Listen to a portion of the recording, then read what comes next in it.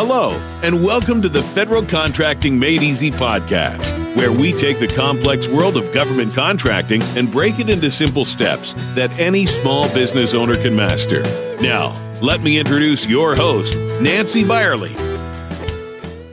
Hello, and welcome to Federal Contracting Made Easy, where we take the complex goal of government contracting and break it into simple steps that anyone can master. I'm your host, Nancy. This is episode 111, and today we're going to talk about the changes that SBA recently made to the HUBZone program.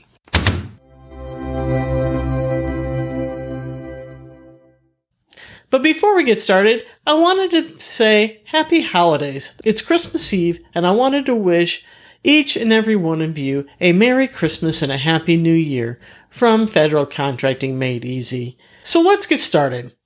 Why did SBA decide to make changes to the program? Well, it's easy. They had to. President Trump issued an executive order, and the executive order number was 13771. And this required each federal agency to review their programs and look for regulatory burdens and control any regulatory costs associated with these programs. So what was SBA's goal? Well, SBA's goal was twofold. The first, they wanted to take the HUBZone program and they wanted to make it more effective and efficient. And they wanted to make it so that you could understand and comply with it easily, because it sometimes is ambiguous in some of the terms and definitions and other regulations, right?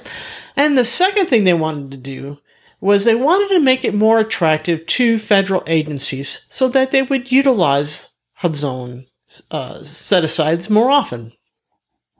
Well, let's see how they did, shall we? But first, let's look at when was the last time the program was updated. Does anyone know? Well, it hasn't been recent, I can tell you that. The last time that they looked at this program was when Congress created it in 1998. Up to this point, there hasn't been any major revisions to the program.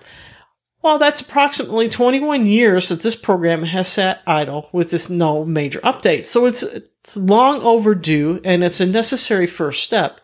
But I still believe they could have done a lot more and made a lot more changes to the program. But let's get into that, shall we?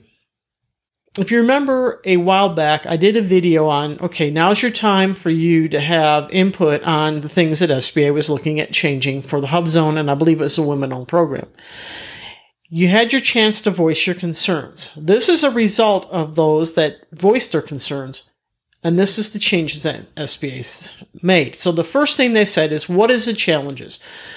The challenges noted were that you have to recertify twice. The first at the time you submit your bid on a HUBZone solicitation, and the second is if you are the apparent successful offer, you have to make your, you have to state that you meet this program certification requirements. So that's twice, and that could be in a matter of 60, 90, 120 days or longer that you've had to certify yourself within that time period. It seems a little obsessive, but that's the way the rules were written. So what did SBA change? So they now said that you have to have an annual recertification. So you annually recertify, and that's good for up to a next year. So you don't have to certify at the time you submit your bid and then again at the time of contract award. So it's going to save you steps. You only certify once, and it doesn't matter if you've been on 20 contracts or you only been on one. That certification is good for that length of time. And that's a necessary change. I agree with that one. The second challenge that you said was maintaining eligibility. And why is that? Well, because the economic data is continually changing. It's updated every month and every quarter. So if you look at all the data that goes into it, and I'm not going to go behind all the data, but it's updated on a regular basis. And so that data can make it so that an area is certified and is no longer certified. And that's what's happening. There's all these changes. Every time they do a change, every time they get more economic data, it could throw an area and determine that it's no longer meets the requirements for the HUBZone program.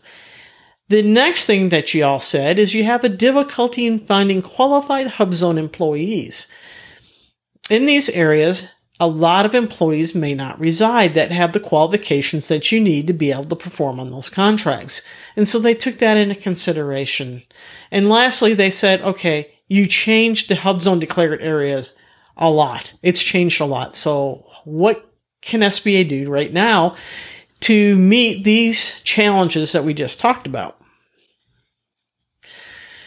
So the key change that they made is they can now treat an employee as a HUBZone resident as long as that individual worked for the business and resided in a HUBZone declared area at the time the company was certified or recertified. It doesn't matter if that individual moved to a different area. As long as they still work for your company, you can qualify them as a HUBZone employee, even though they may now reside outside of a HUBZone declared area. They also did more changes. As I said, this is a quick synopsis. SBA added, eliminated, and revised definitions throughout its program. It also includes the definition of employee.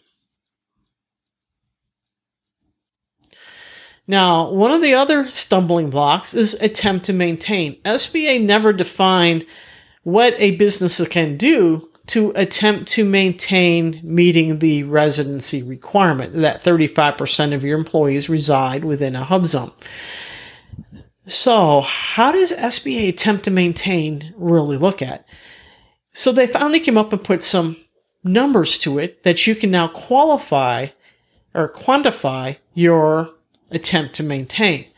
So what they're saying is as long as you have 20% or more of your HUBZone employees residing within a HUBZone area and you're performing a contract, you meet the requirements of attempt to maintain.